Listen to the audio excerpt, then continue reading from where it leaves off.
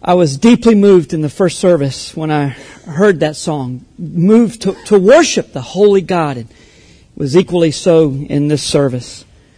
Thank you, Sarah. Thank you, all of the praise team, for sharing with us your hearts this morning. You know, it's a good time to say, for those of you, if it's your first time here, and I know that it is for a lot of you, it's a good time to say that we take seriously worshiping God. We take seriously the Word of God. We take Jesus very, very seriously. We don't take ourselves too seriously, if you understand what I mean. It's casual in attire, casual sometimes in our interaction with one another. And I have been known to attempt a joke or two from time to time.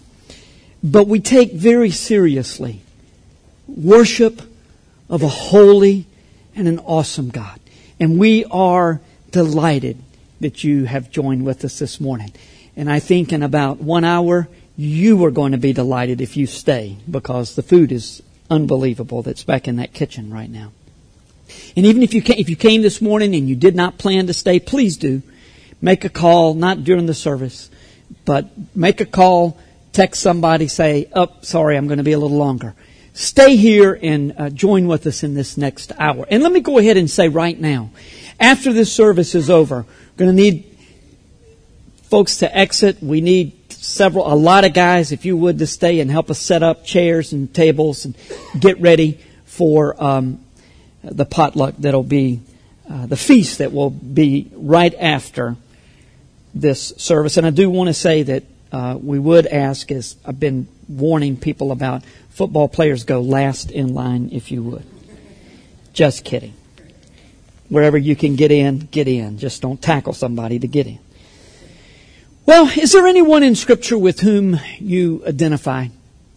What Bible character reminds you most of the person that you look at in the mirror every day? I mean, it'd be awesome if we could say, well, Joseph, because of his strong stand for the Lord, even when it cost him, and that's me. Or Mary, because there's nothing I love better than to just sit at the feet of Jesus and hear His Word. More than likely, we would say something like, well, Peter, I'm kind of identify with him because open mouth, insert foot, that's my M.O. Or Martha, because it's so easy for me to be distracted that I miss what's really important in life. Now, before I go any further, let me just say that a lot of people get caught up in looking at a particular person in Scripture and they take it too far. They draw too many lessons. The whole point of Scripture is to point to Jesus. It's all about Jesus. But there has to be a reason that we are given so many details about the lives of ordinary, very ordinary men and women who had extraordinary faith and did extraordinary things for God. There's a reason for that. I would imagine that when we look at the characters in the Bible, it's the human traits of those whose lives have been recorded in God's eternal Word, though, that bring us a measure of comfort. I mean, sometimes we look at these Bible characters and we could say, I could never do that. Most likely a lot of them said the same thing before they were called upon to do what it was that God had for them. But when we see great men and women failing, it's kind of like, well, okay, that helps me a little bit to know that even the best have struggles. Today we're going to begin a study on a book written by one of the Bible's most prominent individuals, the Apostle Peter. We're going to spend most of this fall looking at the first of 2 letters that Peter wrote to Christ followers of the mid-first century, right smack in the middle of the Roman Empire. 1 Peter. Yeah, we're going to find some awesome truths in this book.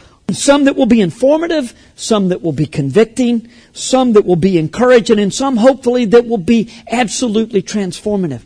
It ought to be our goal for those of you who hang with us. I know a lot of you are sort of checking it out today. But if you decide to hang with us, it ought to be our goal to be different men and women when we come on the backside of this study somewhere around Thanksgiving. When I go through a book of the Bible, I usually like to introduce that book over a period of several weeks, not talk too much about the author the first day or where he was when he wrote it, what the circumstances were surrounding it, because you can just get bogged down So I like to do that over a period of several weeks rather than right up front. But before we even begin this book, I want us to think about the man, because there's so much about the Apostle Peter. I want us to think about the man that God used to communicate the truth of this incredible book to us. Although we're not going to be looking at text in 1 Peter today, we're going to begin our time this morning by reading the first 19 verses of chapter 1 of 1 Peter. It is our custom to stand, and we'll do so in just a moment when we read the Word. The verses will be on the screen. If you have your Bible, please turn over there. 1 Peter's almost towards the very end. Work from Revelation back. You will not have trouble finding it. And read in your own Bible. I am reading from the English Standard Version. So if you would, please stand and we will read 1 Peter verses 1 to 19. And I just stopped at 19. Could have gone on the whole chapter.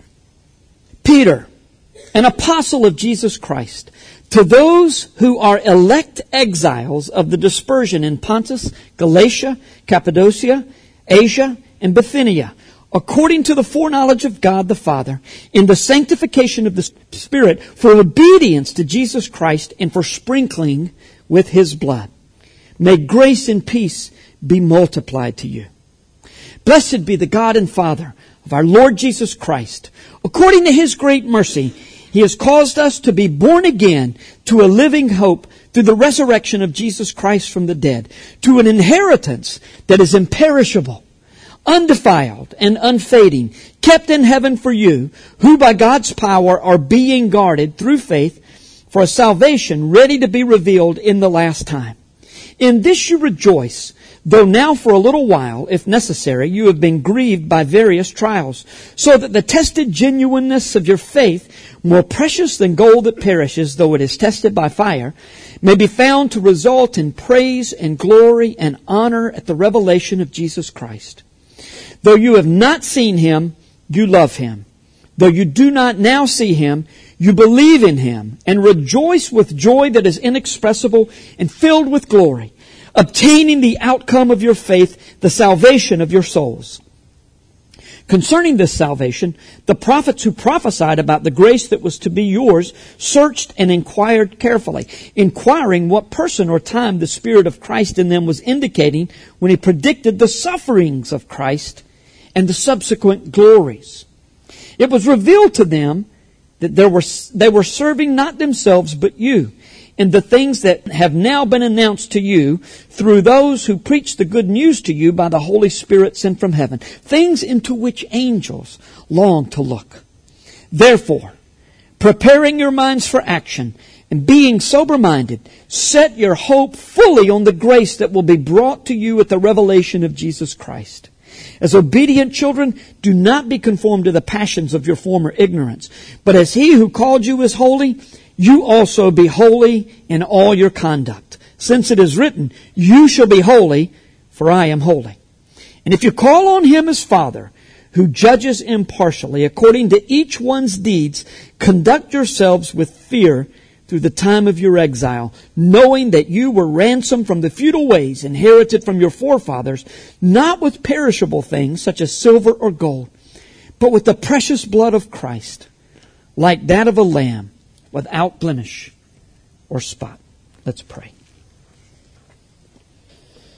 Our Father, thank You for Your Word. It always convicts. It always encourages and uplifts. And Lord, this morning, as we have read the words that You spoke through Your servant Peter, our hearts are grateful all over again for Jesus and for Your love in sending Him, and His love in living that perfect life and dying the death that could only be an acceptable sacrifice and an acceptable substitute for my own sins and the sins of all who are here. Lord, may we believe. And Father, as we consider the life of Your servant Peter, once again, we're always pointed back to Jesus. And so may we take encouragement and instruction this morning from this one who at times seemed to be so up and down, but was deeply in love with you. And it's in Jesus' name that we pray. Amen. Thanks, and be seated. The fact that Peter was the most prominent of the 12 apostles that followed Jesus is hardly disputed. I mean, everybody recognizes that. We see his name popping up over and over in the Gospels and in the especially the first part of the book of Acts, and even in Paul's writings, Peter's name pops up, though it's not for the best of reasons. But Peter was one of the three that the Lord, of the 12, he took this group of three, Peter, James, and John, often to places that no one else got to go to, such as the Mount of Transfiguration. Peter often seemed to speak for the other apostles, such as when he boasted that he would follow Jesus no matter what. And then he also seemed to act for the other apostles when he denied Jesus, even though he had said he would follow him all the way to death.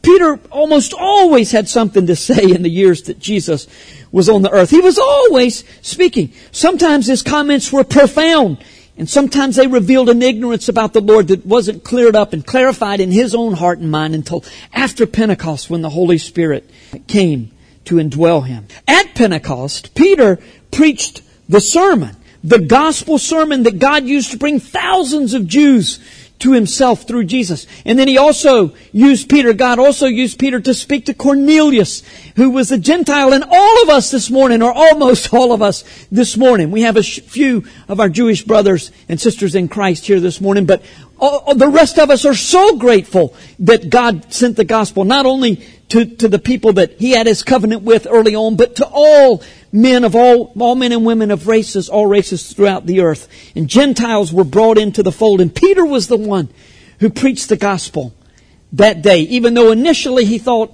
I probably shouldn't do this, God convinced him. And then Peter convinced the church at Jerusalem that was the right thing to do. The widespread acceptance and appreciation of 1 and 2 Peter in the early church has led all of us to believe that Peter was an extremely important person, though we can say most assuredly that he was not the first pope. What do we know about Peter? Well, a lot, actually. We know first that he was a passionate man. We've already been talking about it. Peter was the guy in the group that sometimes you said, hey, that's our guy. That's our guy. That's Peter. Man, he's with us. And there are other times that you would say, yeah, he's with us. Passionate, outgoing people are like that. Sometimes they're going to do great things. Sometimes they're going to do things like, what were you thinking? I would never do that. Well, no, but you probably wouldn't do some of the great things either. You always knew where Peter stood, and Peter was always willing to try something new. I mean, Matthew 14 records the time where they were on the boat, the apostles were on the boat, and a storm came up in the Sea of Galilee. And that huge lake, storms could be quite bad. And they were scared, and all of a sudden Jesus comes walking, and they think it's a spirit, but they recognize that it's Jesus. And I'm sure Peter was overcome with a good emotion, saying, oh, thank goodness, it's Jesus. And then he got an idea. He said, hey, Jesus, if that's you, command me to come to you. And he said, Peter, come. And you know the story. Peter got out of the boat, walked on the water, and then he looked at the waves and began to sink. Jesus rebuked him for his lack of faith after he rescued him, put him back in the boat. Now, how do you think the rest of the apostles remembered that? I mean, you think when Peter started something, they would say, hey, Peter, remember the time you walked on the boat? You're just nothing but a loser, man. Don't try that again. You make a fool of yourself every time you do something. I doubt it. I imagine they were saying, can you believe Peter walked on water? I mean, it didn't surprise them that Jesus had walked on water, but Peter walked on water. I'm sure they were, man, I wish I had stepped out of that boat. Wish I'd had the guts to do that. Peter was passionate. Sometimes that was a blessing. Sometimes it got him into trouble. Like in the Garden of Gethsemane when Jesus was arrested. You know what Peter did? He pulled out a sword, cut off the ear, and I'm sure he was swinging for the neck of the servant of the high priest. Once again, Jesus rebuked him and he said, no, Peter, that's not the way. Don't you know I could take care of business if I needed to?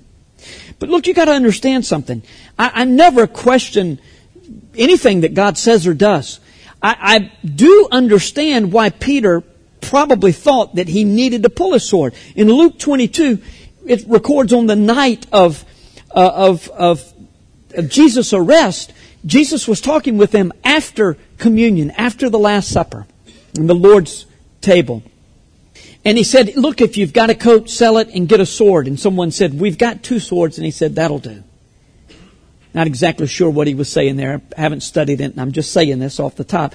But he said, that'll do. And I'm sure that, look, all the apostles thought that it was going to be a military kingdom. And so he thought, this is it. And he pulls out his sword. Nobody else did. Peter did. Lopped the guy's ear off, and then Jesus. Can you imagine that scene? Where, first of all, when they came, they said, we're seeking Jesus of Nazareth. And he said, I am. Literally is what he said. I am. Just as God had said back in Exodus 3:14. And they fell backwards because of the power of what he said. It's like that power we heard in that song this morning. There was so much more, even greater power than that when Jesus said, I am. They fell down. And then they went ahead and arrested him. I mean, I think I would have said, not me. I'm not arresting him.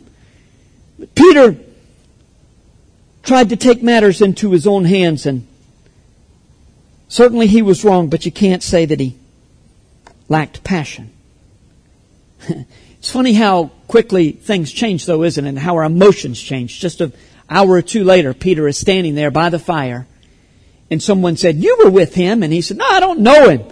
And he passionately denied Jesus. Whatever Peter did, he did all the way, as we're going to see repeatedly in our recollection of his life. In addition to being a passionate man, Peter was also a student of the Word. You know, I'm not certain that when you think about the Apostle Peter, that's the first thing that comes to your mind. That he was a student of the Word. We know he was a fisherman. Certainly he was literate. We know that from his book, but even those who question that really shouldn't. I mean, common men and women were literate in that era, especially Hebrew men and women. And he was a fisherman, but he was also very emotional, and he seemed to work on the basis of his emotions, not so much being guided and directed from Scripture. And yet, Peter clearly was a student of the Word. And he saw things sometimes before anybody else did. You'll recall that when Jesus asked his disciples, who do people say that I am? And they gave all these answers, Elijah and John the Baptist, all these different ones, a great prophet. And he said, but who do you say? And Peter stepped out and he said, you are the Christ, the Son of the living God. And Jesus went on to say, Peter, you don't know this on your own. God has revealed this to you. But he said, blessed are you. And upon this confession of faith, upon what you have just said, my church is going to be built. At Pentecost, Peter was the person that God used to share the gospel of Jesus, which was a brand new message to the world. And he shared it with the Jews who were gathered at the temple on that day. When we think about Pentecost, we rightly think about the power of the Holy Spirit. But you got to know this. The Spirit didn't put Peter in a trance and just make him say certain things. Peter already had this knowledge. Again, the Holy Spirit had given it to him, but he had given it to him through study. The sermon at Pentecost was a deeply theological sermon, including passages from the book of Joel and from 2 different Psalms. Now, remember, at Jesus' ascension, which was roughly about a week before Pentecost, the disciples thought that Jesus was going to establish the kingdom still. They said, Lord, is this it? Is this now the time that you're going to establish the kingdom? Now are you going to be king and rule over this whole world? And Jesus said, don't worry about that. You share the gospel. You just share the gospel to the far ends of the earth. Start in Jerusalem, Judea, Samaria, all the way around the world. Now, between Jesus' ascension and Pentecost, you remember 120 men and women, we're told in Acts 1, gathered together in an upper room. Whenever you hear people talk about that, you hear them talking about prayer. And clearly there was prayer going on there. They were waiting for the Spirit. I don't know that they were asking for the Spirit to come. They had been promised that the Spirit would come, and they were told to wait. But clearly something else was going on. They were searching the Scriptures. Jesus had told the two apostles on the road to Emmaus, two disciples on the road to Emmaus, look, you should have known. I was all the way through the Old Testament, the prophets, the writings, the Psalms, the law. I was there the whole way. So they got busy. And the Holy Spirit helped them to figure out. Yet, okay, now it's beginning to make sense. So on that day of Pentecost, the gospel was clearly preached in Jerusalem. And the Holy Spirit used the preached word to bring 3,000 men and who knows how many women and children to Jesus. Got saved on the spot because of Peter preaching that which the Holy Spirit had allowed him to understand through the Word. Peter was a student of the Word, and he had a very high regard for the Word. Now, I don't know if you're going to end up at Grace Community Church. I want to say this. If you don't end up here, that's okay. We want you to be exactly where God wants you to be. We would love to have you here. And I will tell you this, if you come here this year, I want you to understand that we want you to be a part of the body. We don't want you to be a part of the group that kind of comes in and we never know you. Please, we want to get to know you. Obviously, there's no way I can know all of you, so take some time to get to know all of the other adults. The rule for me is, you take me for a steak dinner, I will remember you. I've never been taken up on that. Many years, 11 years here. But it's always the first time, you know. So, but go wherever you go. If it's not Grace Community Church, please go to a place where they have a high regard for the Word of God. This is God's way of communicating to us. It's the only way we can know how we're to relate to Him. It's the only way we can know what He expects of us. And He speaks very clearly through His Word. Please don't end up in a place where they say, it was written by men, a lot of problems with it, a lot of errors in there, a lot of mythology, and go where they have a high regard. Peter had a high regard for the Word, as we're going to see even in chapter 1, talking about you have been born again, not of perishable seed, but of imperishable, through the living and abiding Word of God. First Peter is laden with rich theology. Martin Luther said that this book contains everything a Christian needs to know. He also said it's on par. I doubt he used that term, but it's what he meant. It's on par. It's equal to the book of Romans and the Gospel of John. And I'm assuming he means for theological content and importance. And that is quite a strong statement about this book. Peter was a student of the Word. He was also, as we have seen over and over, very human. We know all about Peter's failures. He would make these spectacular claims and then he would fail spectacularly. He denied Jesus in a big way, and that's recorded for all time. Wow, how would you like that? Isn't it odd, as we've already acknowledged, that Peter's failure serves in some strange way to comfort us? It's not that we look for an excuse to sin, but when we do fall, it's nice to know that even someone who was as in love with the Lord as Peter was and as greatly used as Peter was, also fell. Once again, we're encouraged by realizing that he was very human, but he was also forgiven. On the night before Jesus was arrested, just before Peter made his boast about, I'll follow you to the death, Judas had walked out of the room. And he went to betray Jesus. And Peter knew this in just a few short hours. None of them knew who it was going to be that would betray. When Jesus said, so one of you is going to betray me, they all said, not me, is it? Please say it's not me.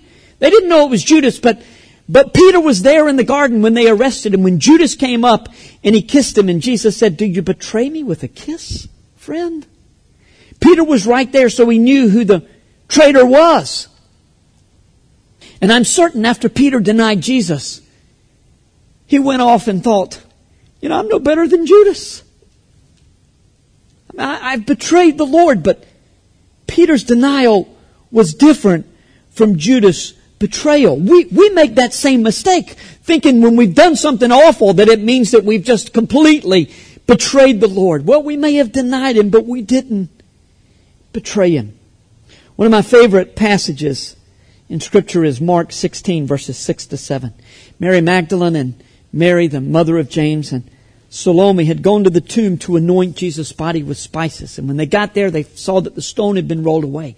And so they walked inside the tomb and they saw an angel sitting there. Scripture says it was a man dressed in white. We know it was an angel. And that's where we pick up the story in verse 6. He said to them, the angel said to them, "Do not be alarmed. You seek Jesus of Nazareth who was crucified. He is risen. He is not here. See the place where they laid Him. But go, tell His disciples and Peter that He is going before you to Galilee. There you will see Him just as He told you." Can you imagine what Peter thought when he heard that message? Me? Really? He singled me out? The Lord wants to see me. I didn't think He'd ever want to see me again. He's alive and He wants to see me. And the Scripture tells us that Peter took off running for the tomb as fast as he could. You know, even if you couldn't identify with those first 2 points about Peter, that you're passionate or a person who is deeply into the Word, I bet you can find yourself in these last 2, especially the human part. Maybe you're here today and you don't have any confidence that your sins are forgiven because you've never really thought about it. I mean, you've thought about a relationship with God in terms of, well, you know, I'm not the best person in the world, but I'm certainly better than most. I'm better than so-and-so, and I'm better than so-and-so. So certainly God will allow me into heaven. But it's not that way. As we will see at the very beginning of this book, that's not the way salvation comes at all. It comes through the blood of Jesus Christ and faith in Him. Repentance of our sins, to acknowledge that we are the kind of sinner that God says we are, which is one who is worthy and deserving of being separated from God in hell for eternity. To acknowledge our sin before that, and then to acknowledge that Jesus died on the cross for us, is what it means to be a Christ follower, to be committed to Him. Now we come saying, "Lord, I give my life entirely to You. I've made a mess of it, and I need You." And you don't have to have been in drugs and everything else in order to acknowledge that when you go your own way and not God's way, it is a mess no matter what. No matter what it looks like to everybody else. But I'm giving my life to You. If you've not done so, then He may be calling you this morning. Calling you to Himself. Calling you to become a child of God through a relationship with Jesus Christ. If you're here and what I just said doesn't make that much sense. In fact, you're not familiar with these stories and it all just seems... Next week, I promise, we'll be in a couple of verses and we won't go all over the place talking about things that you may or may not be aware of. But if you don't know Jesus and you want to know more about it, you have some questions, or if I've confused you and you say, I need somebody to clear that up, please either talk to the person who brought you, and if the two of you don't know, then come see me, or come to me and I will connect you with the person who can tell you what it means to be a Christian and explain God's incredible, wonderful plan of salvation to you. Many of you, though, maybe most of you, know Jesus as your Savior. And even so, guilt is your constant companion. It goes with you everywhere you go because of your personality, because of something that you did sometime. You just can't get away from guilt. And maybe you need to know, as Peter found out on that day that Jesus was resurrected, that He is so willing to forgive you. 1 John 1:9 tells us that if we confess our sins, He is faithful and just to forgive us our sins and to cleanse us from all unrighteousness. I mean, He will take it away just like that. I've learned over the years that God's grace and His love and His forgiveness are far greater motivators and motivations to me to live a life that's pleasing to Him than guilt is. I mean, guilt just won't get you there. I can't do that. I just feel too guilty if I do it. In fact, God's grace, and thinking about that, brings us to the next point about Peter, which is that he was committed to purity and holiness. Just because Peter blew it, he didn't give himself, nor did he give his readers an excuse to live a careless life. We've already read in chapter 1 of 1 Peter that the grace of God is more than sufficient motivation to live holy lives. And He calls us to that. God calls us to live holy lives, not careless or just halfway. We talked about that last week. And the kingdom of God, you're either in the kingdom of God serving the Lord, or you're in the kingdom of the world, which ultimately becomes the kingdom of me. You can't live with one foot in both kingdoms. When you get in this kingdom of God, you're going to stumble and fall.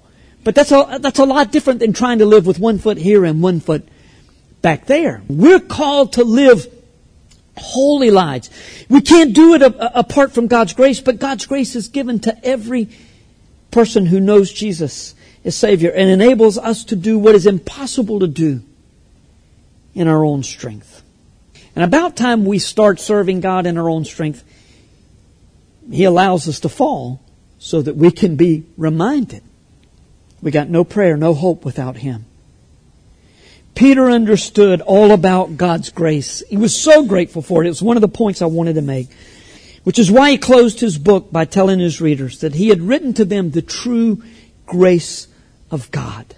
His letter, he said, I have written to you the true grace of God. And then he gave them the admonition in chapter 5, right at the end. Stand firm in it. Peter's determination was based on the last thing we'll consider this morning, which is that Peter was in love with Jesus. When you think about the time that Jesus washed the feet of His disciples, how does your mind play that out, especially with Peter's interaction with the Lord? I mean, most of us, you've probably heard it preached that Jesus came to the disciples and He came to Peter, and Peter says, you ain't washing my feet. And the Lord said, well, if I don't wash your feet, you don't have any part with me. And then He said, well, okay, go ahead, head, hands, whatever. I mean, it's almost we get that impression. I don't think that was the scene at all. I mean, you got to understand what was happening here. This washing feet was reserved for the lowest of the slaves, the low slave on the totem pole. People came in with dirty feet, they would say, hey, go get so-and-so. You know, the guy, I don't even know his name, the guy they just brought in yesterday. That slave, that new slave. Make him wash the feet. I mean, these guys wouldn't have thought about doing it. Andrew, if Andrew had gotten up, somebody would have said, Andrew, stop it, you're embarrassing yourself. But Jesus got up. I mean, can you just hear the silence as He takes His coat off, puts a towel around His waist, and He starts putting His hands in the water, maybe a cloth. He begins to wash their feet. They were stunned. And He comes to Peter. And Peter's been thinking about this. Nobody says anything because how are you can't rebuke the Lord. And Peter says, Lord, you wash my feet? I can't allow that. It's not right. And Jesus said, Peter, if I don't wash your feet, then I have no part with you. We have no part together. And Peter said, Lord, not my feet, but my hands, my head, whatever is necessary. And God said, no. Jesus said, no, and God said, same thing. No, that's not necessary. If you've been washed already, only your feet get dirty. That's, I think, very much a reference to the idea that even as believers, that we are to confess our sins. Because our feet get dirty. We've been washed by the blood of Jesus Christ, but our feet get dirty in this world. And they need to be washed. We need to be forgiven. But can you sense Peter's heart when he said, Lord, I can't bear to think about being without you. I love you too much. It reminds me of John 6 when Jesus had fed the 5,000 with the loaves and the fish, and then He separated Himself from the people, and man, they just were determined to find Him. And finally they caught up with him in big numbers. And he said, look, the reason you're coming to me is because you think I'm going to feed you every day. Now, food was much tougher to come by in that day. You probably, if you're just getting to Campbell, you're not complaining about Marshbanks too much right now, but you will. Just think about when you do, about these guys never had, they didn't even know if they could find enough bread and water to stay alive. And so you can understand how they were impressed with what Jesus had done. And today we want to make you king. And he said, no, you coming to me for the wrong reason. And then he said some very difficult things. He said, if you want to have part with me, you got to eat my flesh and drink my blood. And they thought, the man's crazy.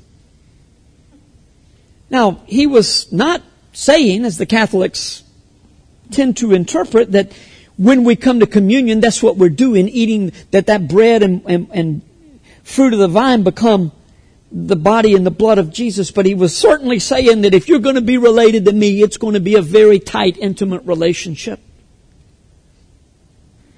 And communion may have been involved there. Again, literally, Jesus said a lot of things that people took literally, but then they understood later, okay, well, that's figurative. I see the spiritual connection now. But they started walking away one by one, and it's kind of understandable. And Jesus looked at his disciples and he said, will you leave me also?